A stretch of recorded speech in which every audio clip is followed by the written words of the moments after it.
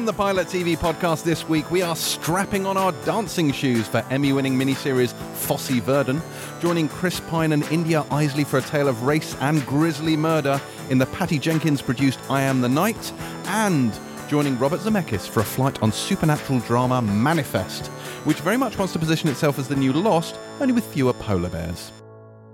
I'm James Dyer and welcome to the Pilot TV podcast, your weekly guide to the latest televisual happenings, or, in the case of this week, 3 shows that aired months ago in America. Joining me as we try to desperately catch up with our transatlantic cousins are the other 2 sides to this little pod triangle. In the red corner, hailing from the 7 rings of Hades, we have a well-meaning half-demon whose true name, Anung Unrama, means "and upon his brow is set a crown of flame." He was summoned from hell to earth as a baby by Nazi occultists, but he's here today to co-host the podcast. It's Hellboy. Oh, I see. See? Oh, at last. Was that too much? That was worth it. That one might have been a stretch. It was good because we got your funny voice like about 2 minutes into the podcast. Smug voice. Smug voice. The smug, funny name voice. Yeah, the funny name voice. The nerdy smug. That is actually Hellboy's real name. So this is all Hellboy's I should have known that. Autobiography. I should have known that in the same way I should have known that the character that Simon Pegg plays is the father of the person who used his likeness in the original comic strip that we didn't know and got told about. Yes, many people pointed this out. The reason we were saying, why is Simon Pegg here and why is he playing the dad? It's because the son character, who he is now too old to play, was based on his visage. Which, of course, we all knew. We just decided not to mention it. Yeah, that's right. We all knew that. And Terry in particular, for she is here as well. I should do your introduction properly. In the blue corner, it's Terry. So, sorry, I didn't have anything left after Boyd's introduction. Yeah, that's it. I felt it wore me out, honestly. Boyd's one was quite extreme, and I didn't have the fortitude to do another one. With my staggering, intimidating lineage, and all I get that's right. Boyd comes from the 7 rings of hell, and you're just here. I also come from the 7 You rings also, of hell. but that was implied. Like I didn't feel I needed to spell that out. How are you though? I'm all right. You're doing good. More importantly, what did you think of the Picard trailer that debuted at Comic-Con last week? But a mere day after we recorded last time, and therefore we were unable to include it. I loved all of the 0 seconds I watched of it. Did you not watch it at all? Did I fuck? On principle. Well, I did watch the Picard trailer, and I very much enjoyed it. Did you? Yeah, and I watched it in 2 minds. One is just thinking, I'm enjoying this. This is interesting and very well done, and nice little drops in of old characters we know and love. And then I just all the way I kept thinking, what will James be thinking? What will James be thinking? And that's kind of what would Jesus do? I have talked about this in some detail on the Empire podcast, but I enjoyed that it had lots of Trekness to it, as opposed to just grapes. So that was nice. 7 of 9 is in this. Data is in it. The Borg are in this. Romulans are in this. There's a lot going on. A lot going on. Jonathan Del Arco is in this. He was on the panel. He played Hugh in the episodes I, Borg and Descent. So presumably he's reprising that role. I think you might see him in the trailer. I couldn't make out whether it was him. The naked guy. That might be Hugh. Yeah. There's a lot going on. We know that Troy and Riker are going to be back in this as well. So that's good. Yeah. Sorry. Right, Terry's rolling right. She's like, you said you weren't going to bang on about this, and yet here we are. If you'd like to, there is a segment called News, which I believe there's appropriate space and time to discuss the manner of this.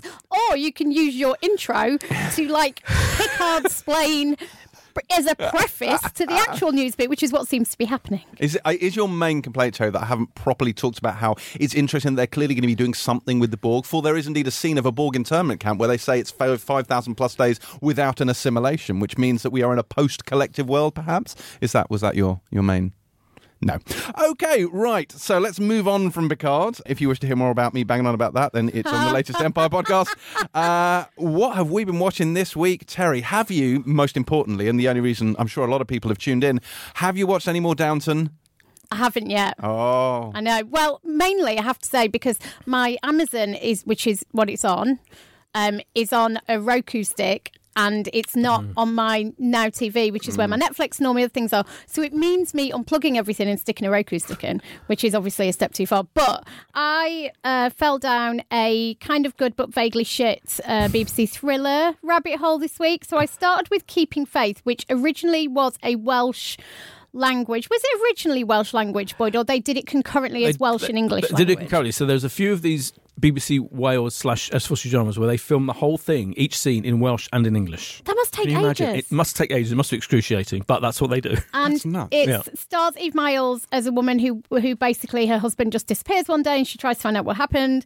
There are loads of sharks being jumped all over the shop. It's slightly ridiculous in parts, but the second season came back this week, and actually on iPlayer, it's the most viewed non-network show ever on iPlayer, so it's massively successful. And then because of that, it recommended to me From Darkness, which is the Anne-Marie Duff, very similar, ex-police officer, had some kind of breakdown, lives in remote Scotland, and she's pulled back into her old life by Johnny Harris of This Is England fame, when some dead prostitutes are found. And is obviously. that good? It's very good. And there's only been one season, and it seems to be kind of conflicting reports about whether it's going to come back. Yeah. Because I'm not giving anything away, but it ends in quite a surprising way.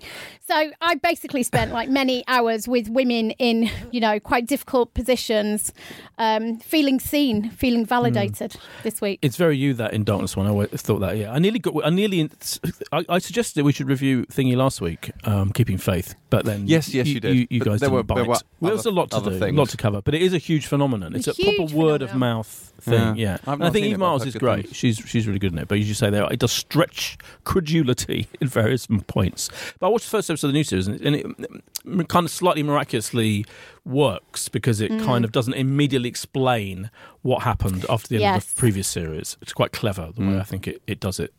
Yes. Now, Boyd, you and I will have watched the same thing on Monday. Are you sure We will about have watched, last Monday, Oh, I say, okay. we will have watched the finale of Big Little Lies, that? Oh, yeah, absolutely. That's true. which was pretty exciting. It was and exciting. seemed to have divided people, Yeah. although I really, really properly liked it.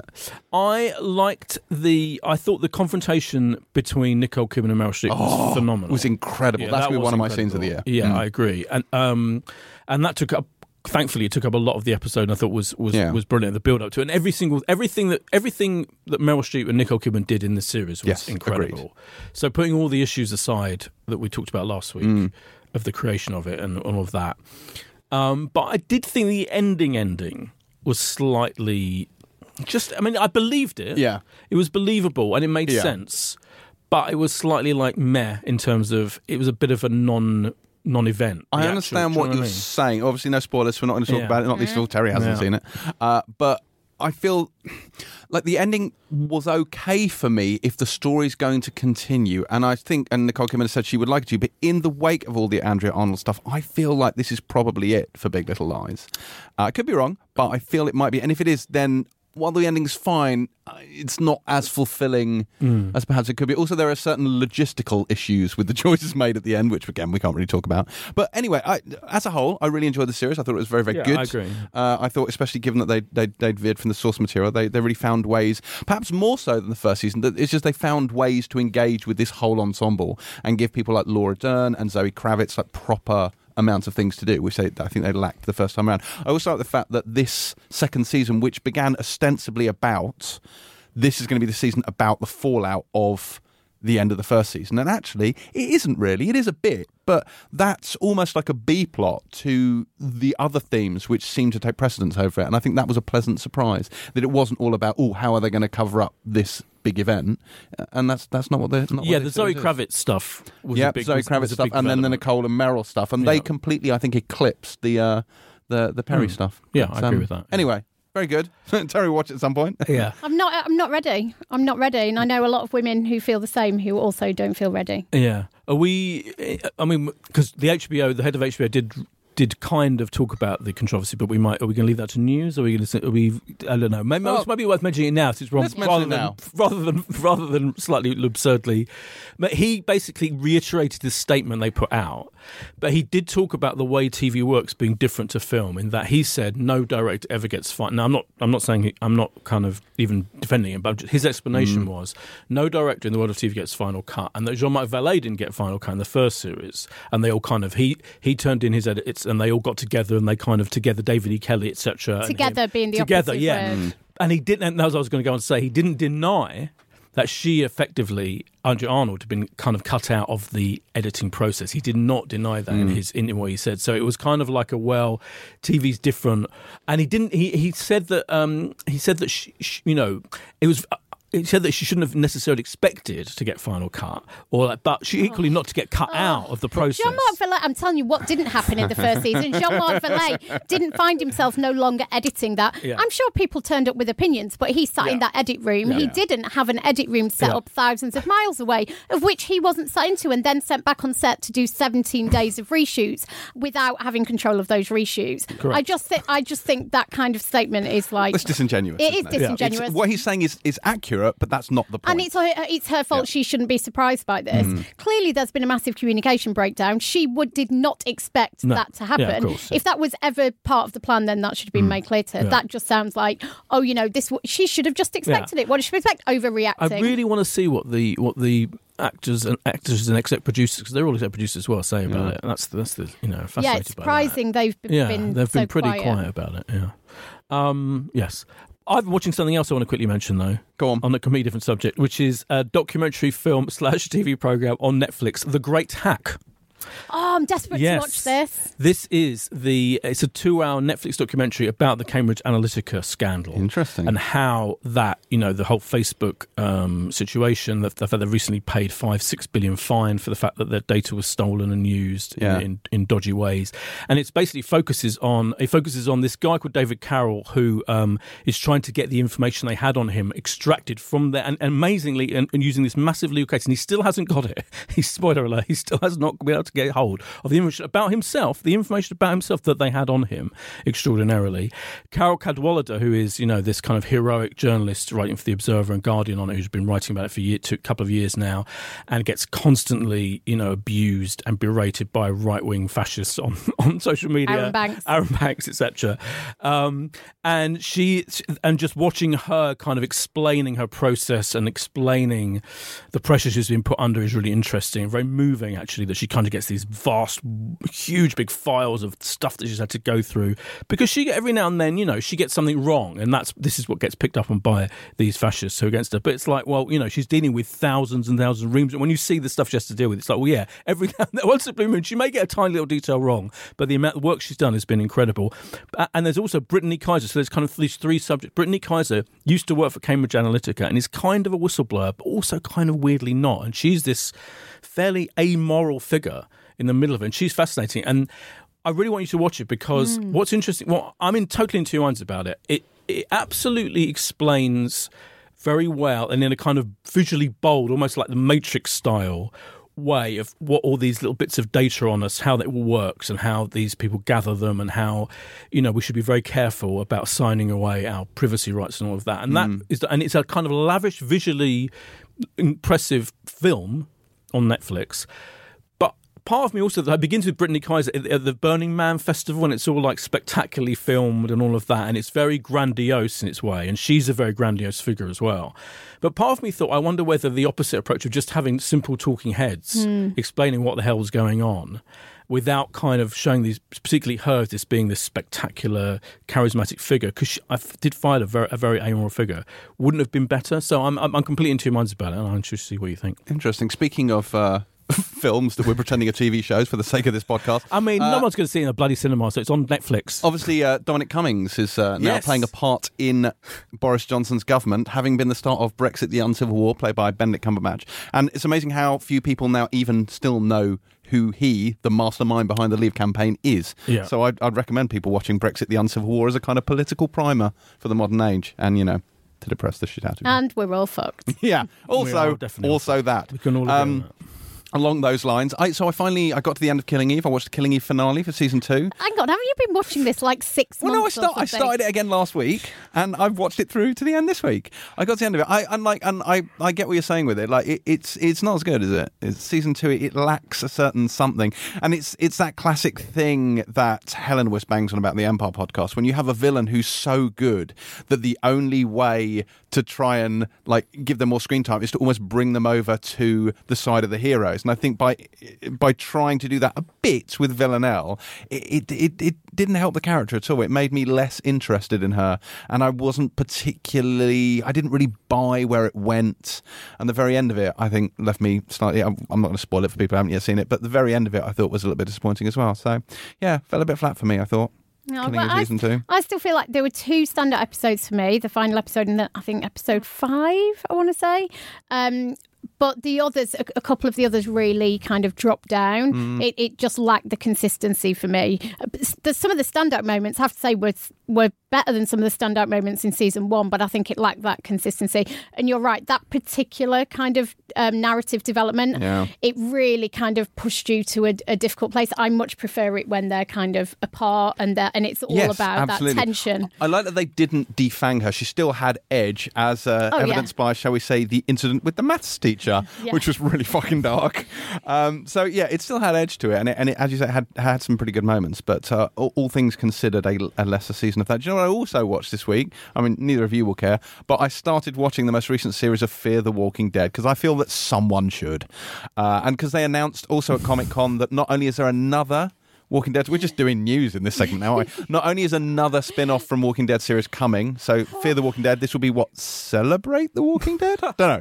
Be really afraid of the Walking Dead. Yeah, The Walking Dead Miami. I've no idea. Anyway, there's another spin-off coming, and Andrew Lincoln is going to star in, I think is it 2 or 3 theatrical movies set in this universe? Which nobody asked for. That is so bizarre. But it seems like an odd thing to do. So The Walking Dead is currently experiencing all-time low ratings. Like, it peaked, I think, season 6, and now it's fallen to ratings that are lower than the first season. That does not seem the time to spin off yet another season and to greenlight 3 theatrical movies. Does it really? So that's a little bit wrong. But anyway, so I went back and started watching Fear the Walking Dead. The last season of Fear the Walking Dead ended in a really sort of frankly tedious way, where they set up a trucking stop and decided they were going to go and help people, and they obviously realised that's the worst. Yeah, oh god, helping people, that's nuts.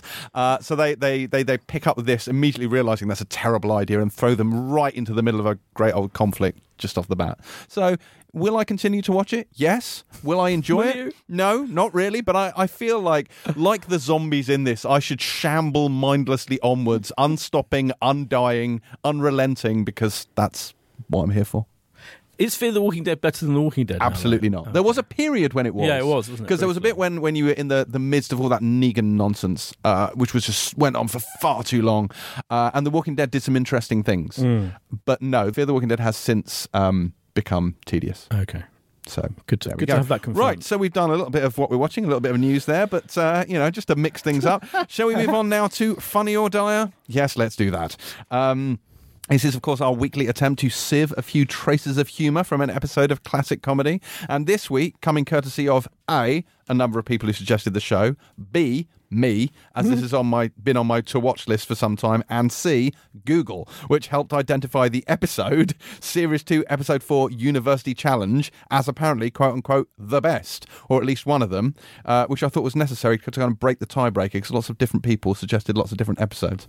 But anyway, we went along with this. I have never seen Peep Show.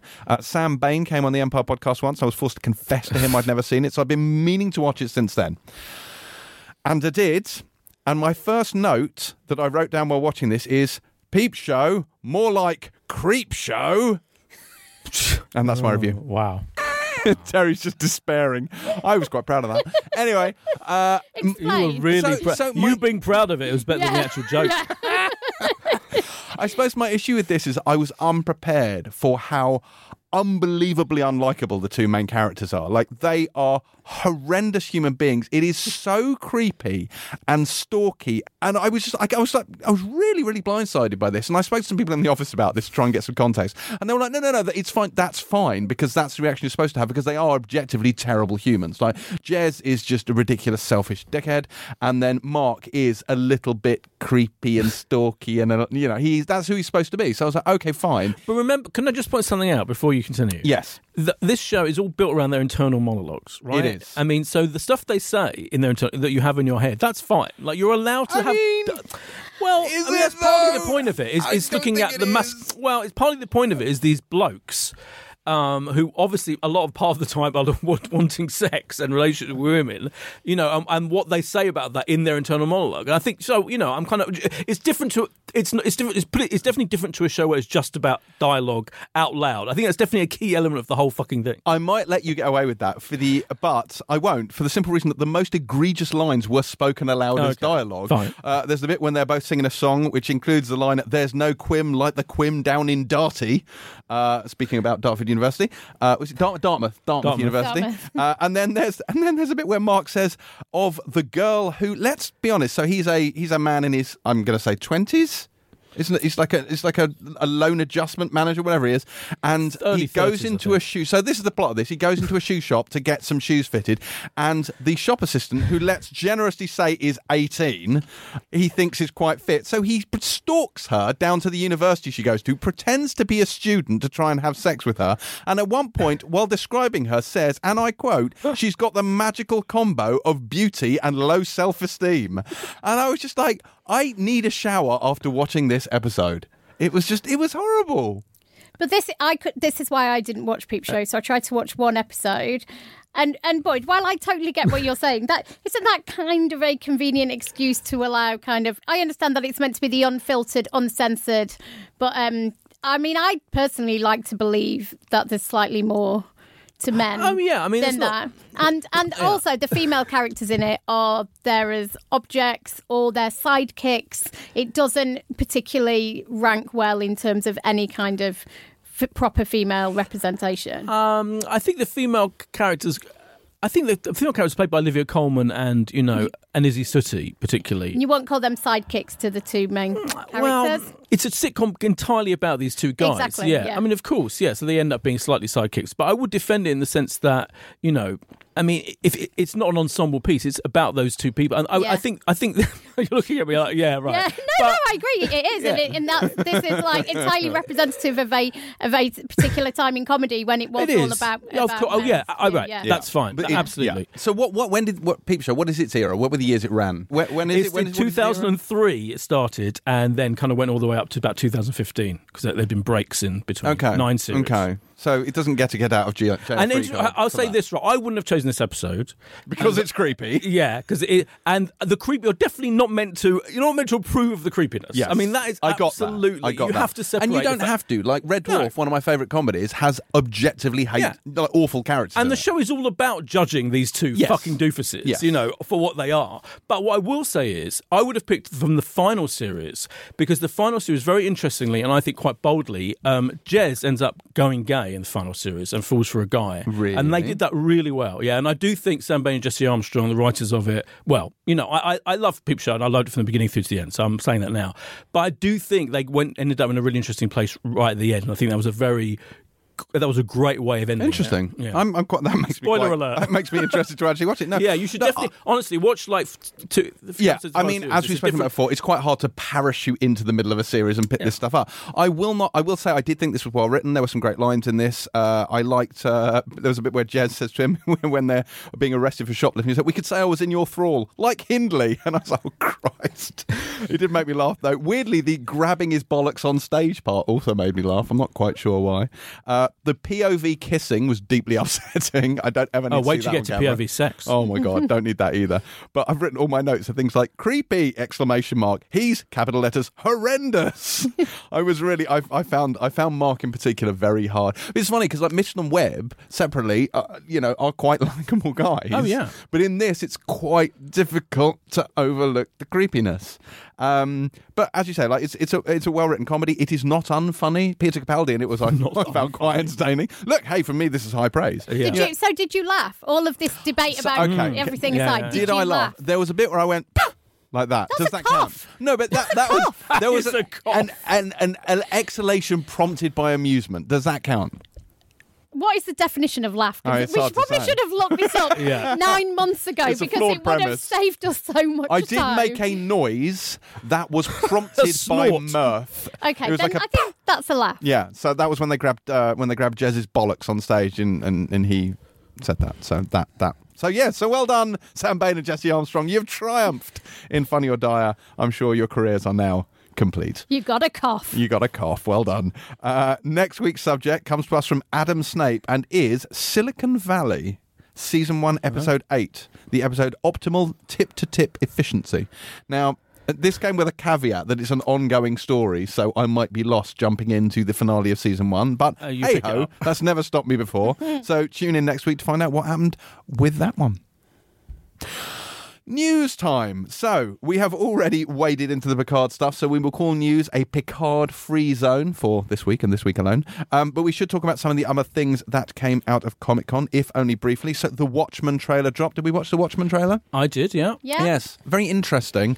I'm still slightly bemused by it, but for me, it recaptured a lot of the sort of feelings that that I got from my feelings that I got from Zack Snyder's movie, which I very, very much enjoy. So yeah, right, I was going to mention this. So I would have thought, right, if you're going to create a Watchmen trailer for a series that surely needs to separate itself from the film. This doesn't. There's the funeral bits with the flag. I was like, this is so reminiscent. I thought it was a weird creative decision. Well, I like the bridge. I like the sort of contextual, almost sort of like what's the word I'm looking for? The aesthetic bridge between the film and the series, because it anchors in that for me. Because you've got Alan Moore saying, "I denounce the series," and Damon Lindelof going, "Meh."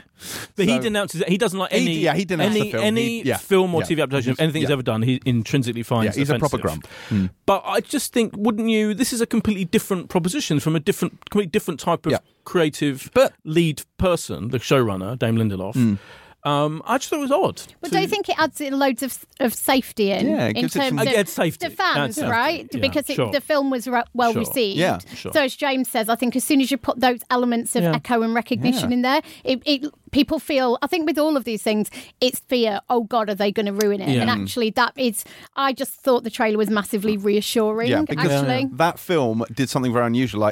Like this is the Bible of graphic novels, Watchmen is, and the film, while it wasn't necessarily a huge commercial success, fans were like, you know what, you did good by us, well done. And they felt... heard in their That's the best concerns. you're going to get. That's the best you're going to get. Well done. Yeah. So, I think that's not a bad sort of sentiment to carry with you as you go into a TV I guess series. it was you're absolutely right, and that makes total sense. Part of me just thinking the creator of one of the greatest TV series of all time, The Leftovers. Yes. To follow your own path. Yeah, I felt like... But I mean, I'm sure in the actual series, when we see it all play out, hopefully it will be... No, Lindelof is amazing. I'm a big fan of his work, and I'm going to definitely be watching this. So, other Comic-Con-y stuff now. Obviously, Marvel announced the whole of Phase 4, which included many movies and many TV series. You know what? I didn't pay any attention to the TV. Did you not? I'm so excited about the title of the Doctor Strange Eternals, film. I couldn't... Love and Thunder. Yeah. Oh my God. Yeah, there was a lot there. There is we did do a sort of, in many ways, joint Empire Pilot podcast. Me and Chris and Helen and Ben put together where we talked through the whole of Phase 4 Marvel, TV, film and all. So you can download that on the Empire podcast feed now, I would think. But just looking at the TV stuff, so we saw, they talked about the Falcon and the Winter Soldier. They talked about WandaVision, Hawkeye, and Loki, which are kind of the four sort of big shows, not including What If, which is the kind of animated, or they're using all the voice talent from the films, the animated one, looking at alternate realities of what would have happened if something different had happened in the MCU. What's interesting to me about this, and I find very reassuring, is these are limited series. So these are not ongoing concerns, and it does make sense given the people involved. But I like that, 8-part limited series, concrete short-term arc, and then this fits neatly into the MCU, because regardless of how one feels about Agents of S.H.I.E.L.D., I think one of the big problems there is it is very much a left hand doesn't know what the right hand is doing. They're having to react to what's happening on the big screen. The big screen is largely ignoring what's happening on Agents of S.H.I.E.L.D., and even though technically it's part of the same timeline, the same way that the Netflix shows are, it just doesn't feel part of the same thing. And I feel doing these as limited series means that they can clearly slot them into the movie timeline, and these will then feel part of it, but also they'll feel like essential viewing, which they otherwise wouldn't have been. It is the absolute only way they can keep control of the universe and keep it consistent. And because if it wasn't a limited series and it just ran around, you'd have that essentially driving what could happen on the big screen, and then you'd have to be making massive decisions about your film and trying to feed that into this ongoing hurtling train over here. Absolutely, limited series is the right way to go. But let's be frank, Kevin Feige kind of raced through those things, and I think we've all got more questions than we have answers. answers, WandaVision, what the fuck? I mean, quite. There are about 84 questions just about that alone. All we really know is, the first one is October next year. Yeah. And then it kind of rolls out through 2021. But we should expect loads more specifics, you'd hope. You would hope. You'd hope. These are all Disney Plus shows. All You should Disney mention Plus. that, which we still don't know. Anything about? Yeah. The Falcon and the Winter Soldier is interesting. The Captain America shield forms part of the logo, so you've got to imagine that it's going to be the Falcon kind of learning to be the new Captain America, and that will probably bridge into some films. WandaVision feels a little bit like televisual therapy. Since she is a master of reality manipulation, I feel that it's going to be not actual vision, but her vision of vision. Oh, God. Because, of course, you're missing an Infinity Stone. Hawkeye, of course, the least helpful Avenger. He gets his own show. He's going to be training up a character who's quite famous from the comic books. But I don't know. I'm sure he'll be shooting the odd arrow. And then Loki. Loki's an interesting one. So he'll be shooting the odd arrow because that's what Hawkeye DJ does. from Magic FM. Yeah, he'll be shooting a lot of arrows. Yes, and Loki is interesting because the letters are all from different. There's some serious font action going on in the Loki logo, where each letter is in a different font. And people think, is this a hint to all the various timelines? Maybe it is. Who knows? What we do know is that this is the Loki, rather than the Loki that was killed, spoiler, by Thanos. This is the Loki that we see in Endgame from the past, who takes the Space Stone and then dematerializes, vanishes with it. So this will be. And if I was cynical, I would say this will be his adventures with that stone, which will eventually lead him back to the main timeline so that Tom Hiddleston can appear in Thor, Love and Thunder. But we shall see. So that was that. Now, one other thing we haven't mentioned from Comic-Con, a very, very important one. We, of course, saw a full-length, Technicolor, widescreen trailer for The Expanse Season 4. Yes. Which will be with us in December this year. Oh, yes. Oh, I cannot wait for us to review this on this very podcast. But you are missing something. What am I missing? Oh, The Witcher? Am I missing The Witcher? No. Because we should talk about The Witcher. We should talk about The Witcher. Welcome to the bits of Comic-Con James cares about part of the podcast. I mean, I'm talking about the Westworld trailer. Oh, okay. Yeah. Yes. Which was fucking epic. Well, it feels less tedious than the previous Well, it's season. really exciting. You've got Dolores out in the real world, some kind of futuristic, Funky new haircut. very good directional haircut. Clearly, there's some hunting going on.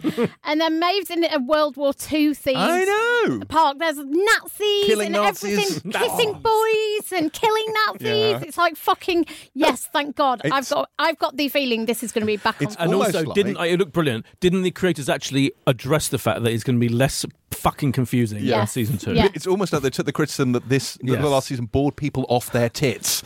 Seriously, and they've addressed it with some But action. I think and it's some Aaron more Paul. that actually it was just dead confusing and nobody could get their fucking heads around it was bewildering. But it had And moments it's gonna of have a genius. different. It had Yeah, moments of genius. moments of genius and Yeah. great episodes, some great single episodes, weren't there? But overall, I found that whole puzzle upon puzzle infuriating, and they seem to be saying we are not going down that route No, as a whole, and as that's a wise. way of storytelling. It's Yeah. not going to be like that. And Which that's wise. that's the thing that excites me. Yeah, most. well, the trailer was really simple, but also just it's like it is a different Westworld because you're no longer in that landscape bloody you were West. trapped in Yeah. for the entire last season. Apart from Shogun World, which Apart was from a highlight. Shogun, and that was beautiful, but fuck me, like to be out into just being in the real world is like I don't know. It felt like dead exciting, a bit of a relief because it got so oppressive. Yeah. Last Well, do you remember season. right at the beginning of last season, they did have real world stuff, didn't they? When they, do you remember they kind of flashed, yeah, and and they they dropped flashed it. back, It was really frustrating Yeah. because I was thinking, right at the time, I was thinking, oh, this is lovely. Thank God. The flashback stuff. Yeah, to and the that was all early Yeah. prototype Dolores. Yeah.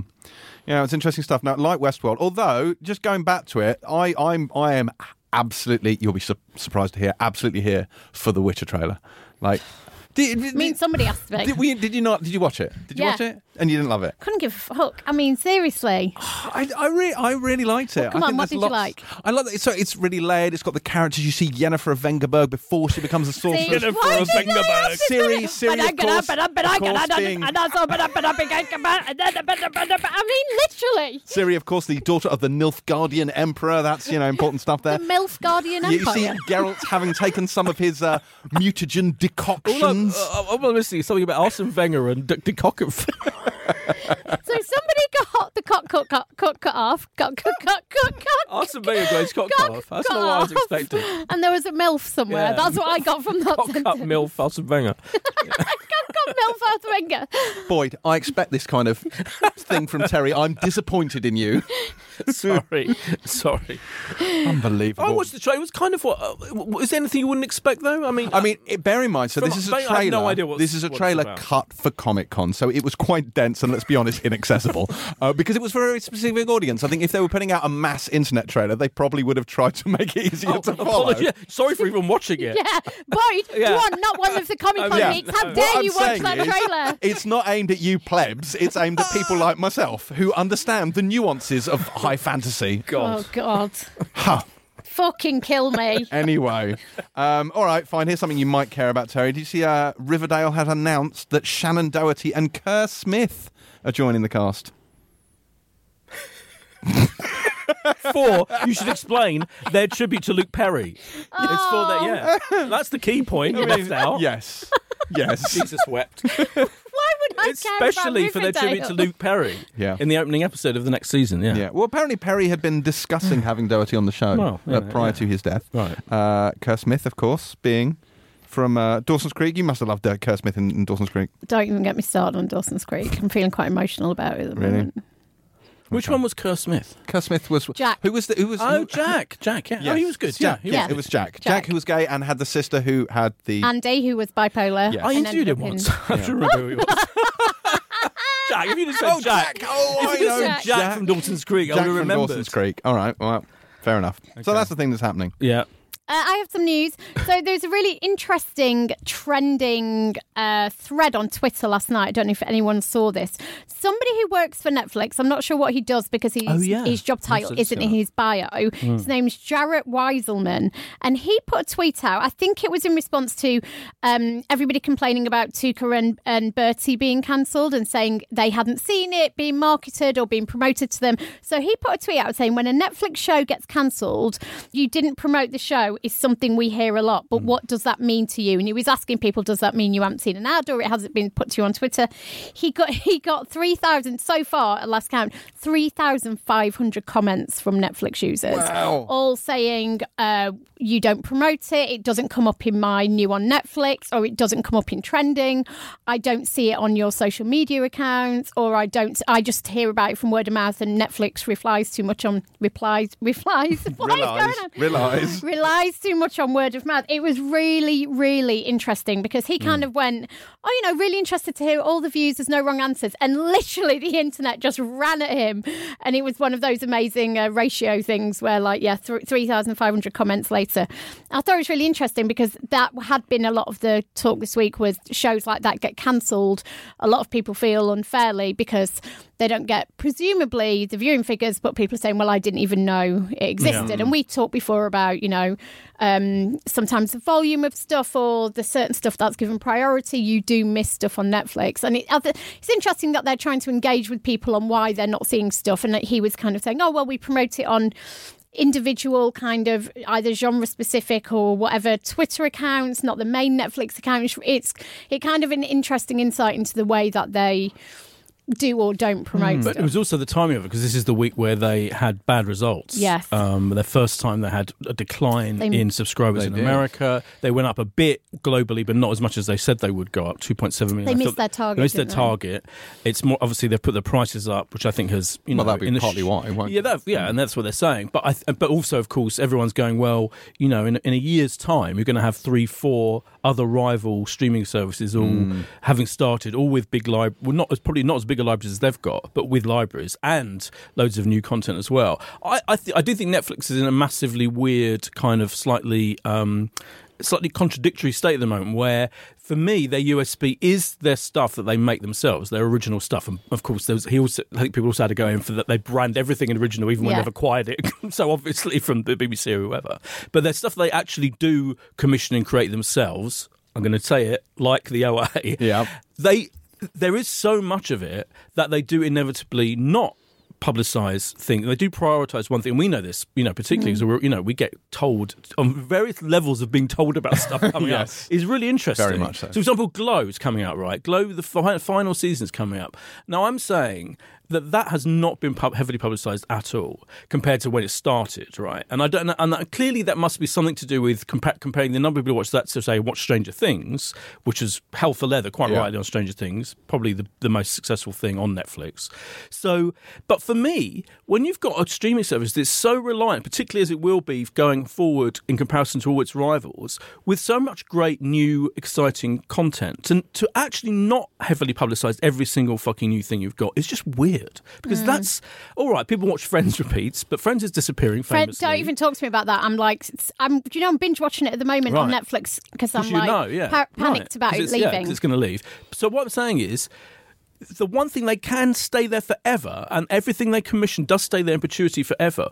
Why do pick and choose what you promote? I find it odd, and I don't understand. No. And for me, what could make it really unique is if they didn't decommission stuff just because not enough people happen to watch the first series of a really brilliant animated show, which is the one people compared to. If they don't, and I'm saying it, I'd say every single fucking week, if they don't commission the third season of The Hour, I'll be like, what the fuck is the point of you? Because you've created one of the most brilliant original TV series ever, and if you then don't support it and keep commissioning it, then it's kind of pointless. You hear anything else, Ted Sarandos? You will make a permanent enemy of Boyd Hilton if you cancel the OA. Just be very aware of what you're doing. But I think it's a fascinating moment in Netflix history right now. They made some other enemies this week, didn't they? They cancelled Designated Survivor, which no longer lives up to its name. Yeah. So this was one that cancelled on network TV, and it was moved to Netflix. Yeah. Netflix, quote unquote, saved it.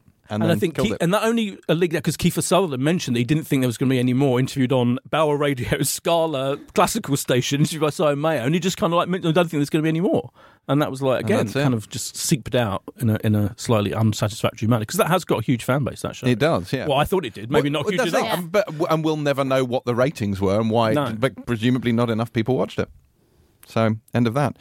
There was a cast member. Amazon announced the first cast member for... Look at it. Terry's rolling her eyes because she can see this coming. And I'd love to be able to say, well, Terry, actually, I'm talking about Shane Meadows' new show, and I think you'll be fascinated to hear that Markella Kavanagh will be playing an elf in the new Shane Meadows... it's the Lord of the Rings series. I'd love to see Shane Meadows' Lord of the Rings. Oh, my God. Wouldn't it? Oh... That's got to happen. Just let him direct an episode. It'd be like the Council of Elrond, and like Elrond goes home and starts beating up his wife, and it all gets really sort of dark, and it's just like, oh, God knows. So anyway, so Markella Kavanagh has been cast in... Yeah, I did see that. I hadn't really heard of her. Yeah, she's in Picnic at Hanging Rock. Oh, okay. Yeah, but her character's called Tyra. We don't know what she is. We don't know anything about it. Is that a leak or an actual official announcence? It's quite weird to announce. Yeah, it was on Variety. It's official report. Okay. Fine. So that's the thing. Did you see the much more interesting Janelle Monáe announcement? Yeah. Yes. She's going to be the lead in the next series of Homecoming, which I loved Homecoming with Julia Roberts. Julia Roberts not in it, and she's playing a woman, a tenacious woman who finds herself floating in a canoe with no memory of how she got there. Count me in. Janelle Monáe in a canoe. I'm in. Oh my God, that's amazing. Yeah. I would like to say for the record, my mother did not enjoy Homecoming. I'm with you. I didn't love it either, but now this has made me way more excited. Yeah. Season 2. My mum said it was very confusing. She said, I've been skipping between the episodes. I was like, that might be why. She skipped between episodes? I think she got bored because it was confusing, so she skipped forward a bit. But I think they found it more confusing. Don't skip. But I don't think she's going to be watching the next season, regardless of whether Janelle Monáe is in a canoe. Fine. So. I mean, the whole thing was like an however many hour tribute to Brian De Palma, which is fine by me. Yeah. Hitchhiker's Guide to the Galaxy. Oh, yeah, I'm excited about that. Yeah, there's a TV series in development at Hulu. Hulu. So that's, this is a thing I'm down for. I must admit, did either of you enjoy the Hitchhiker's film? No. Neither did I don't think anybody did. No. The original series was absolutely, I loved it, but the original cheap, incredibly cheap was one of my favourite things. Absolutely. That was great. When I was a lad. When I went, in 1937. back in the dark ages. When Boyd was in his prime. I remember it like it was yesterday. Yeah. So that's the thing that's But it's got good creators, isn't it? Who's working on it? Colin Hughes. It's Colin Hughes. That's it. Yeah. I knew it was someone. And Jason Fuchs as well. So, any other news? No. No. We are all out of news. Right. On to this week's reviews. First up this week is I Am the Night, a 6-part miniseries that aired in the US in January and tells the story of Fauna Hodel, and in fact is based on her autobiography. It's a true story. She grew up as Pat Greenwade, the mixed-race daughter of a black single mother, only to discover that her true parentage is, shall we say, slightly more complicated. Meanwhile, Chris Pine co-stars in this as a kind of bottom-feeding reporter, and both of their stories collide when they're drawn into the orbit of an LA doctor and socialite called George Hodel and the gruesome case of the Black Dahlia murder. This is directed by Patty Jenkins of Wonder Woman fame. Terry, what did you make of I Am the Night? So, the bits I thought were really good. I thought the actress India Isley, I think is her name, is extraordinary. She so holds this entire thing, and I have to say the weak link for me until the very end is Chris Pine.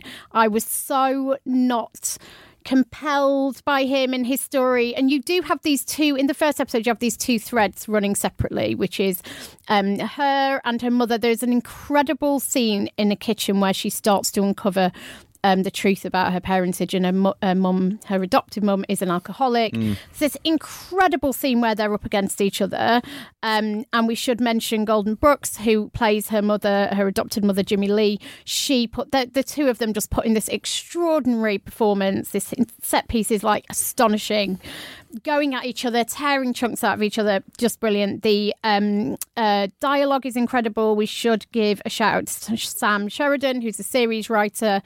As you say, Patty Jenkins is exec producer and is directing 3 of the 6 episodes. And I found that kind of story super compelling. Alongside it, you have this story of Chris Pine, who once was a feted reporter and is now sunk to be kind of being a bottom-feeding paparazzi / kind of reporter. And he kind of plays it a bit for laughs at the beginning, and that kind of doesn't really work for me.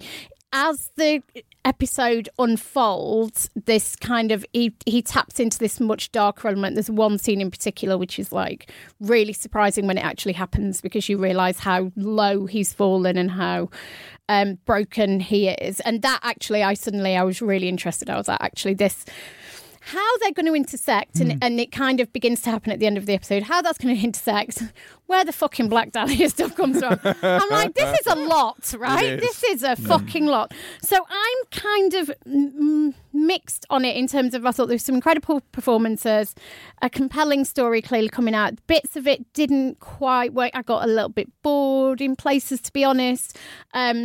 Am I going to watch a second episode? I'm not too sure. Yeah. See, I found it interesting, but a little meandering and tedious. It took far too long to get going. And from what I understand, the characters don't even intersect for the first couple of episodes. And then apparently the last 2 is when it really gets going. But you've got to get through 4 to get there. And frankly, I have neither the time nor the patience. I thought there were some interesting moments in this. I thought, so the fact that Fauna / Pat is mixed race is interesting. The way that she's sort of semi-segregated in Nevada in her school, the way she sits on the table for black kids, but she clearly doesn't look black, and there's how she's treated by the white students who aren't sure how to treat her, and then how she fits into her peer, which is the black kids. I found all of that really interesting, especially the bit where she's kissing her boyfriend and the police pull her over and start roughing that because they think he's kissing a white girl, and then she says, and they're like, what are you doing with this coloured boy? And she says, I'm coloured, sir. And then the police don't really know what to do, and it showed you there's a really interesting sort of bit of nuance there that I don't think you see all that often. Well, it was interesting what you're saying, because what it does dig into is the kind of some of the stigma around being light-skinned, and it kind of looked into that, which was a really interesting nuance. But it's interesting to see, like, when you're almost not accepted by one group or accepted by the other group, and where do you fall? Yeah. And it shows you how arbitrary these groupings can be. And it's completely about the fact that the racism of American society, when all the colour and shade of your skin is a big issue. And it deals with that very interesting. I found it weird. I found it really odd. The scene in the first episode where Chris Pine's in the mortuary in the hospital and he starts laughing. And you're right. As it goes on, the portrayal of him that he's got, big issues, he's suffering from trauma and all drug of that. Drug dependency. But initially, like, why is this being played for laughs? It was really odd. And I found that scene ridiculous, actually, and I thought that was kind of misjudged. Because all right, later on you think, okay, there's a kind of explanation for it, but it kind of just took me out of the whole story. And his performance, I think, as has been directed, presumably, is also odd and kind of bounces between lots of different things. Yeah. But in the end, funny, because I actually did watch the second and half of the third episode, it does get better, but it's way too slow. There's quite a lot of repetition. So so once there are flashbacks of his trauma, wartime trauma, which I thought were too repetitive.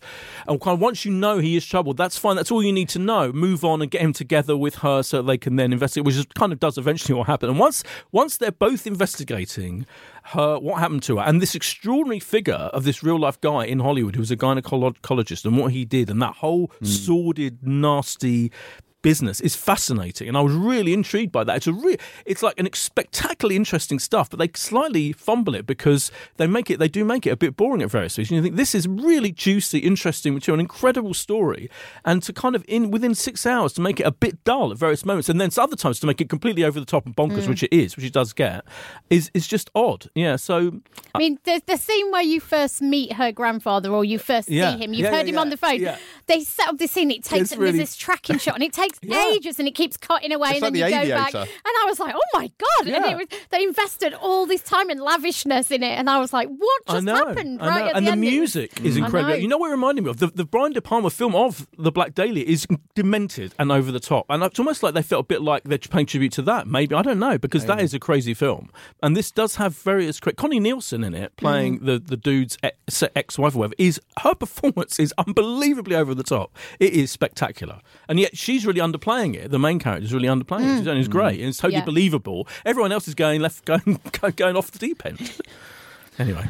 Well, that is I Am the Night. Make of that what you will. That airs on Alibi, a channel that I'm assured does exist. It's on UK TV. On Thursday, August the 1st at 9 p.m. Can I say one more thing about it? Because the thing about Alibi is they do show these true crime. So they show Waco as well, which we reviewed. Yeah. I did feel like a true crime story set this far in the past, I felt much more safer watching that than something based on something that happened 2 years ago or 3 years ago. And I think, if you're going to do true crime, then why not do really interesting stories from the 60s? Anyway, carry on. Next up, we have Manifest. This is created by Jeff Rake and produced by Robert Zemeckis. This one aired in the States in September of 2018, so we are cutting edge here on this podcast as ever. However, I am, of course, pleased to report that, unlike Deadly Class, this latecomer has actually been renewed for a second season, so at least people get to see what happens. This show stars Melissa Roxburgh and Josh Dallas, among a wider cast, who play passengers on the ill-fated Montego Flight 828 from Jamaica to New York, which hits some turbulence and arrives 5 years after it took off, leaving the bewildered passengers to adjust to this world which has kind of long presumed them dead. Essentially, I guess this is as if Thanos' snap was restricted to just one plane. This is my analysis of the whole show. It's the blip in microcosm. So what's more, in this, their experiences have been more than just vanishing and reappearing, because they start to hear strange voices indicating that something is amiss and a little bit supernatural. It all sounds, and let's be honest, is utter drivel. But you will not be surprised to hear. And while this is clearly not a good show, I rather enjoyed it. I did. I'm sorry. I mean, so they're pitching this, I guess, as the kind of new Lost, partly because it's a mystery, partly because it involves a plane. It's probably more the new Flash Forward, if I'm honest with you. Yeah. That lasted long. Yeah. Joseph Fiennes. And so this is so the mystery of this I thought was quite interesting. The introduction in episode 2, which I'm sure neither of you watched, of this kind of Shadow Man character made me think, what's going on here? But I wonder, have they actually thought this through? It's another one they're just making up as they go along. I genuinely don't know. And let's be honest, I'm never going to find out. But I was curious. I wanted to know not so much where they'd been, but I found the idea of slotting back into your life, having been missing for 5 years, a really interesting one. And not just because I'd spent so much time in between Infinity War and Endgame, and indeed post-Endgame and Spider-Man Far From Home, thinking about that exact thing, when people vanish and then reappear, but the world has moved on and people have aged and people's lives have moved on, and then you come back and are expected to pick up your life where you left off. So you've got people there's one where there's two twins, little boy, little girl. The little boy was on the plane. He comes back as still a child, and his twin is now a teenager. And that's a really interesting dynamic. People who come back and their partners have obviously moved on because it's been half a decade. But for them, they left them yesterday. And I really like the human drama there. I thought was fascinating. However, and I can't emphasize this enough, they fumble the shit out of it. Like, it's a really interesting idea that is so cack-handed and so clumsily handled. Some of the dialogue in this is absolutely excruciating. Like, there's one where an FBI agent turns to her boss and goes, "Director, no one on board that plane aged a day." So thanks very much for underscoring the blindingly obvious. I liked the line, "I'm a cop. I know what a felony is." I know. There's a lot of that in there. I mean, they spoon feed you this shit, and even like sort of the emotional back and forth is so sort of cloth-eared. Yeah, I mean, it really is very, very first base. And the family stuff, incredibly heavy-handed.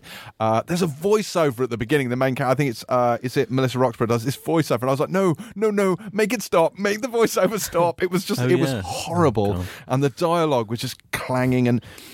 Look, it's kind of shocking, isn't it? But I watched the second episode. That's all I'm going to say. I watched the second one.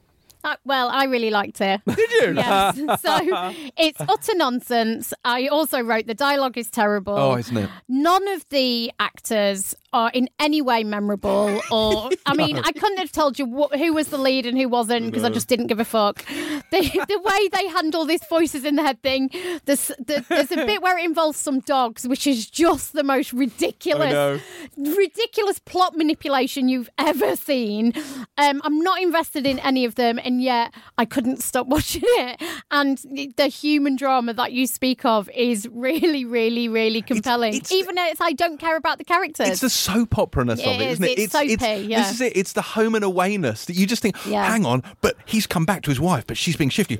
She's got a secret boyfriend and she hasn't told him. The bit where we won't say who, but she ignores her phone, and I'm like, you are up to no good. He was only gone 5 years. I know. Yeah. And then of course, like, she comes back and she goes, and her boyfriend proposed to her when she got on the plane. She comes off, she's going to say yes, but no, he's actually married her best friend. That's a spoiler. Is it though? Yes, it is. Isn't that quite early on? You hear that? Halfway through the episode. Oh, come on. Who cares? It's aired in 2018. I found that to be a blow. I was like, her best friend. Could you have not chosen anyone else? I mean, it's utter shy. There's more of it in episode 2. There's a magic violin in episode 2.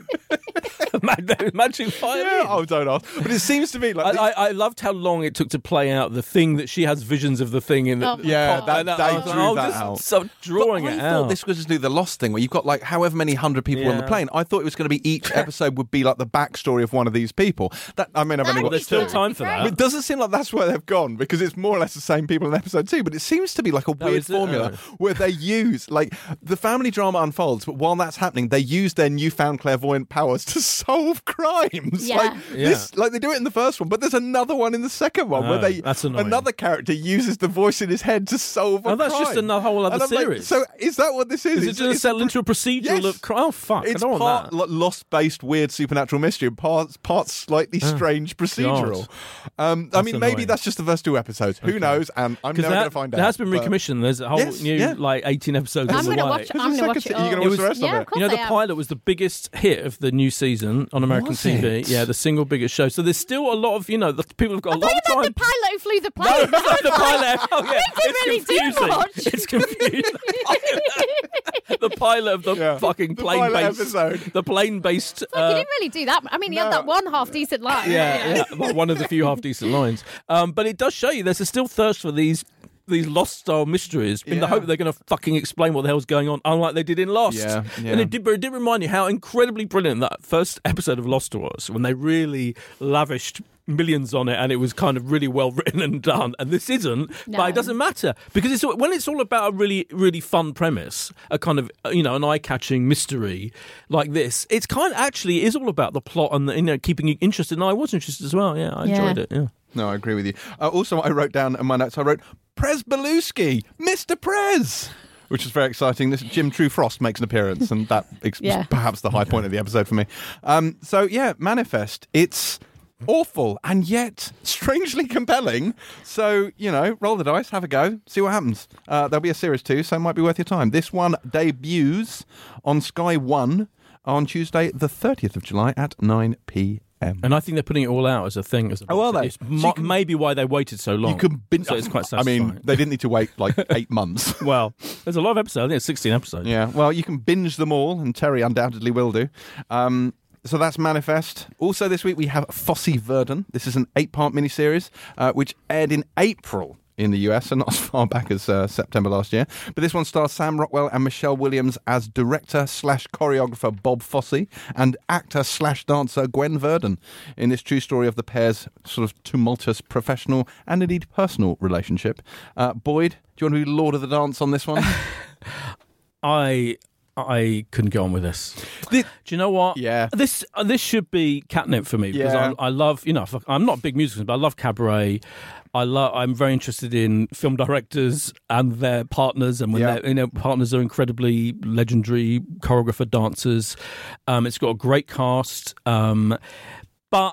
Do you know what I think it's so free form. So there are 8 episodes, and I've watched the first 2, and it basically dances around the timeline relentlessly and doesn't really stick to anything. Cleverly though, it's got some lovely moments. There's a bit where Michelle Williams, she knocks on the door and then it opens the door and it's a different time. I quite like that. Quite cleverly, but also quite gimmickily, if that's not a word. And I found it quite tiresome, and I don't know, and I shouldn't really find it tiresome. Do you know what? I actually, and it does that thing. So it's called Fosse Verdon, and the whole idea of it, as far as I can make it, at least initially, you think the whole idea of it is to give her, Bob Fosse's long-suffering wife, to use that cliche, deliberately use that cliche, her role to be highlighted and for her to be put in the spotlight and to get her to get the credit she does, because often she, the story is that she had her own impact on a lot of his classic films and stage musicals and stuff. But actually what happens is that she disappears totally into the background, and the whole series is so much more interested in him being this maverick bloke who takes drugs and has sex with women and go behind her back and is this creative maverick. And he's a cliche.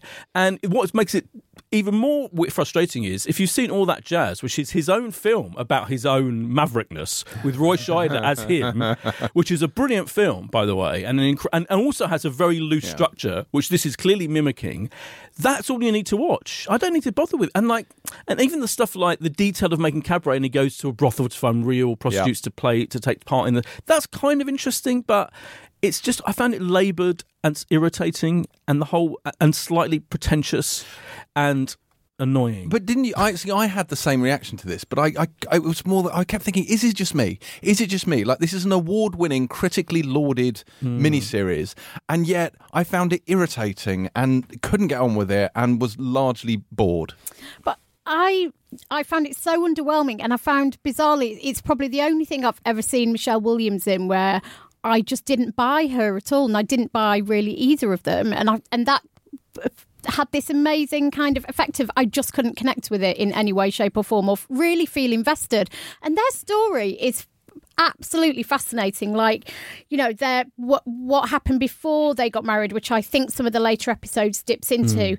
The kind of tumult of their own marriage. He had multiple infidelities, which you see in this, which is also super kind of like, it's meant to be he's just being a guy, and they're up for it, and there's no sense of there being that tension that you're looking for and you think you're going to get with somebody like Michelle Williams playing Gwen Verdon just isn't really there, and it's kind of a very passive role and performance from her. And some of the bits where they were kind of staging the shot they were going to do, and it was, they were obviously shooting cabaret. Some of that was kind of quite sexy and quite cool, but fundamentally there was nothing there to grab onto. And I just find it baffling when you do have this story of such intrigue, and it went on for years. They never divorced. They ended up splitting up, but they never divorced. And she was with him the night he died of a heart attack on the streets of New York. Like, they remained this incredible partnership of two people who just were orbiting each other's universes for their entire life. And I didn't even feel that connection between them on screen where you understand the depth of him. I was just like, oh, fuck him off, he's doing my head in. Yeah, completely. You're looking for this, like, oh, I understand that bond. I understand why she was compelled to stay with him, and I understand the magic. And they gave her a few kind of almost, as Boyd's saying about her getting the credit, she got a few kind of tossed things. Oh, yeah, she came up with the outfit for that. But it wasn't in any sense re-establishing who she was and why she was important. She came across as a glorified PA in a number of ways. And he comes across as, he lacks charisma or sort of magnetism. I don't think Sam Rockwell is good. I think he's bad in this thing. And I don't know what... he is... I know the character's supposed to be irritating, but he was putting on a voice. He was trying to do his voice. But he was charismatic in real life. Yeah. And that's completely. And that, to James's point, that's what's missing is like you understood it because he was charismatic and he was a genius. Yeah. You don't feel that. No, not at all. Charisma doesn't come across. And I was with Paul Reiser on this as the kind of really irritated producer who's like, why the fuck did we employ you? Why are you here? And I was like, yeah. And those scenes are funny because you're supposed to come away thinking, oh, the directorial genius is being abused by this shill from the studio, but actually you're completely on the studio side because he is fucking annoying and he's not paying attention. Yeah, and you're he's just focusing. Fire him. Honestly, all that jazz is all you need. And do you know what? The other thing it reminded me of is how good Ryan Murphy is at these things, because this is not a Ryan Murphy series. When it feels like a Ryan Murphy, in terms of the subject matter, it's the kind of thing he would do, but taking interesting real life relationships. The Feud series that he's done, the Gianni Versace series he's done, but he actually has very interesting ways of using time. So Gianni Versace was told kind of backwards, effectively. I know it was written by Tom Rob Smith, and the Feud series are fairly chronological, and I think there's reason for that because you do need that hook. This is because it's all over the place in a pretentious way. It doesn't hook you. It just doesn't. It's all very well trying to be clever and go non-chronological, but it doesn't work. No, that is the Emmy-winning, critically acclaimed Fosse Verdon, which airs... Emmy-nominated. Emmy-nominated, sorry. The Emmy-nominated, critically acclaimed, generally lauded Fosse Verdon, which airs on BBC Two on August the 7th at 9 p.m. Don't bother. Anyway, also out this week is Justin Simeon's Dear White People, which returns for season 3 on Netflix. This is a show that was spun out of the 2014 film of the same name. I've never seen this one to date. I did watch the first one of season 3. I understood not a fucking word of what was happening. It started with a secret society and it kind of got more confusing from there. But very briefly, would you like to fill us in, Boyd? Yeah, this is one of those really good Netflix shows that doesn't get enough, and I'm not blaming them, it doesn't get enough attention, I think, certainly in this country. I think it probably gets more attention in America. It's spun off from the original film, Dear White People, written and directed by Justin Simeon, and it is a really smart, edgy, clever, quite self-consciously current. So there are little cultural piss takes on it. There's a really funny spoof satire of Queer Eye, which of course you've never seen because you don't watch reality TV. That was lost on me. And there's a running joke, and so this is the 3rd season. There's a running joke about 3rd seasons of Netflix shows that are self-consciously. Because there's a line about that, and I found it smug and annoying. But there are. You could say it's smug and annoying, or else it's smartly self-referential in a very in a kind of freewheeling, we don't give a shit way. That's the tone of it. It's definitely. But what it does do is deal with issues of racism in American, particularly in student life, so well, with an incredible lightness of touch. So it deals with the different segments, the segmentation, if you like, of groups at university within the black community. So there's an African-based kind of group who go around with each other. There's a kind of Ivy League-y group that kind of have their own arty-farty magazine that's really funny, and there's a gay couple duo who kind of pal up and go around together exploring the gay life of the university. It's really, really well done, and it's effectively it's a sitcom, but it's a really bold, daring, fun experience to watch, and as I say, so up to date. So its cultural reference points are so current. That alone makes it kind of, there's something really pleasurable about that, and the way it's kind of touching upon everything that's going on right now in America. It's really good. Okay, that is Dear White People, which drops on Netflix on, I'm going to say, Friday. Correct. There we go. Please tell me our pick of the week is not Manifest, because that is a twist that, frankly, I would never have seen coming. I refuse to pick this week. I mean, it would be Dear White. It is Dear White People. Yeah, Dear White People. You can't pick it. You haven't seen I haven't. You like it. There is out of the 3 we have reviewed, none. So what we're saying is, this week, go out into the sunshine, explore nature, turn off that television set. Watch Friends before they take it off Netflix. And watch Friends before it leaves Netflix. Watch none of these shows, including the nominated, critically acclaimed one. Great. Good. You I'm can glad. choose one if you want. I just refuse because it's not good enough. Oh, I can choose one. Can I choose The Expanse seasons 1 No. to 3? No. Okay, fair enough. Best I maybe don't then. Okay, so Okay. go on, Boyd. What are you Well, going it's to say? going to be the plain one, isn't it? Because that's the one we did enjoy. I mean, it is true. Manifest, which is Manifest is fun. No, but the thing is, here we have a Manifest, which is, and I think we can all agree, plain one, objectively the worst of the three, and yet also the most enjoyable. Yeah. I keep forgetting what the name of it is. by the Manifest. way. Manifest. Manifest. Manifest. Is that a recommendation? Is it? It's the worst of it's the three, worst but it's of the three, best. but you'll have the best time. Yeah. Yeah, it's lowbrow entertainment at its best. Okay, that's good. There you go. That's my poster quote. Right, it is time, finally, before we bid you adieu, for the Banshee segment, where we recommend a good show from ages past, although not, and I must emphasise this, in the kind of tedious detail with which I did Highlander last week. So I'm gonna put a pin in that. I've done this one really, really condensed and short. God, the You sense ready? of relief in You the ready? room is like I'm gonna keep this massive. really tight. Like this should hopefully take no more than a minute max. Tight 60 seconds. Yep. Yep. My arse. Ready? Okay, timing. So this week I want to talk about Awake. Oh, yeah. Yeah, okay. So this was a 2012 show starring Jason Isaacs, and he plays Michael Britton, who's an LAPD detective who's involved in a car accident while driving. A car accident in which his wife and his son die. But do they? Because from that point on, he lives in two parallel worlds. In one world, his wife died in the crash, and in the other, his son died in the crash, and he wakes up in an alternate ones each day. And he knows which one he's in because he wears different coloured wristbands in each one. He wears a green wristband in one world and a blue one in the other, so he can keep them straight in his head. And so you have this show where Jason Isaacs solves crimes simultaneously in two different dimensions while concurrently having a nervous breakdown due to the loss of his wife/son. It's nuts. He hasn't lost either because he gets to spend one day with one and one day with But the in other. one reality, he's living in a world where his son is dead and everyone is like, it's all very difficult. And then his wife and son obviously don't coexist. So it's quite... That sounds like it's a good solution to me. It's discombobulating, but he solves crimes, and this is key, using information drawn from the two different realities. And he puts them together in his head and he solves crimes. You did a Jason Isaacs show recently, though, didn't you? You did. Yes, I did. Brotherhood. I did Brotherhood. Yeah, Are you I'm just going through Isaacs' Jason Isaacs' CV? back catalogue. That's my thing. Fair enough. This was a really great show, and it was actually well reviewed, and it was really interesting to watch, thanks in no small part to the fact it had fucking Jason Isaacs in it.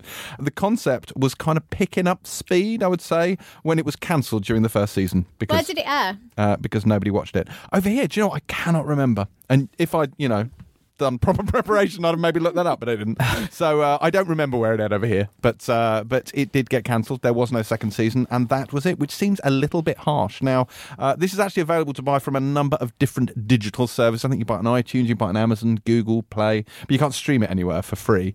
And I can't tell you how much a used DVD copy is because I couldn't find one, so it's possible there isn't a box set either. But you can track it down. And actually, it's worth tracking down because it's good, and it's got fucking Jason Isaacs in it.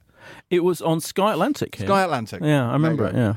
I didn't remember it's that. probably still on Sky's catch-up service. Most things are. Okay. But they the do. website that I looked it up didn't list that, so...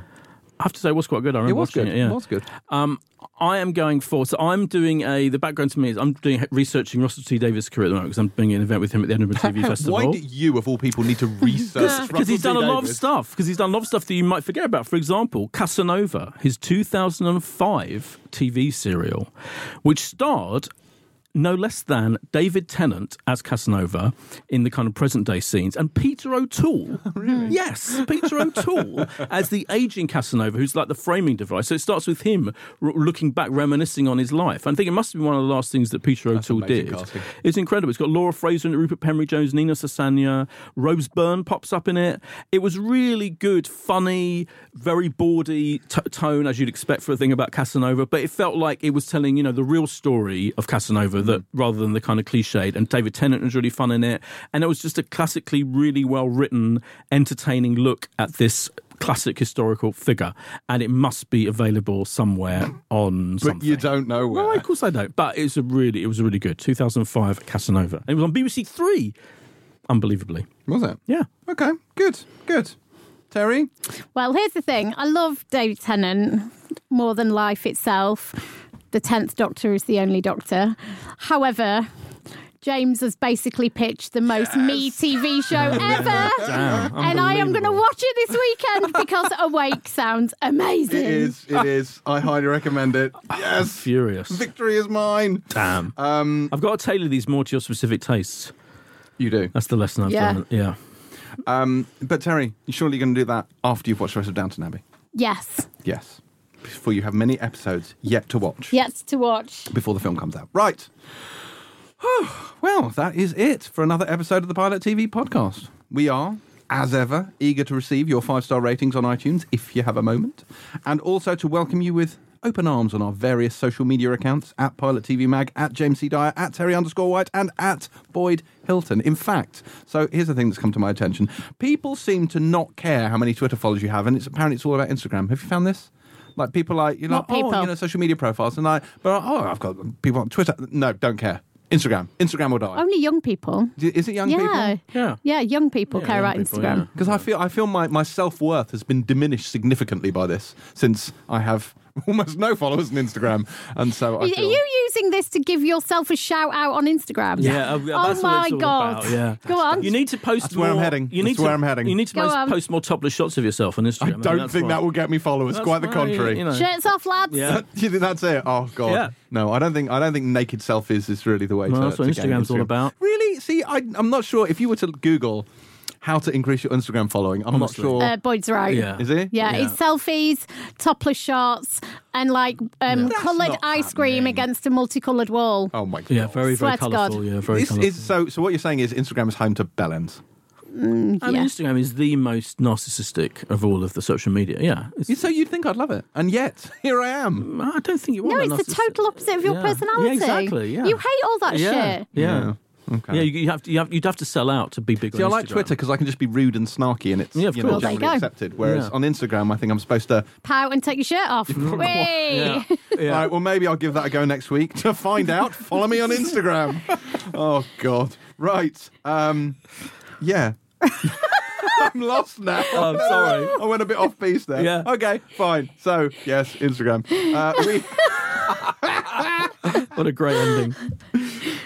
We shall return next week when, presumably, we'll be giving a 30-cock salute to Euphoria.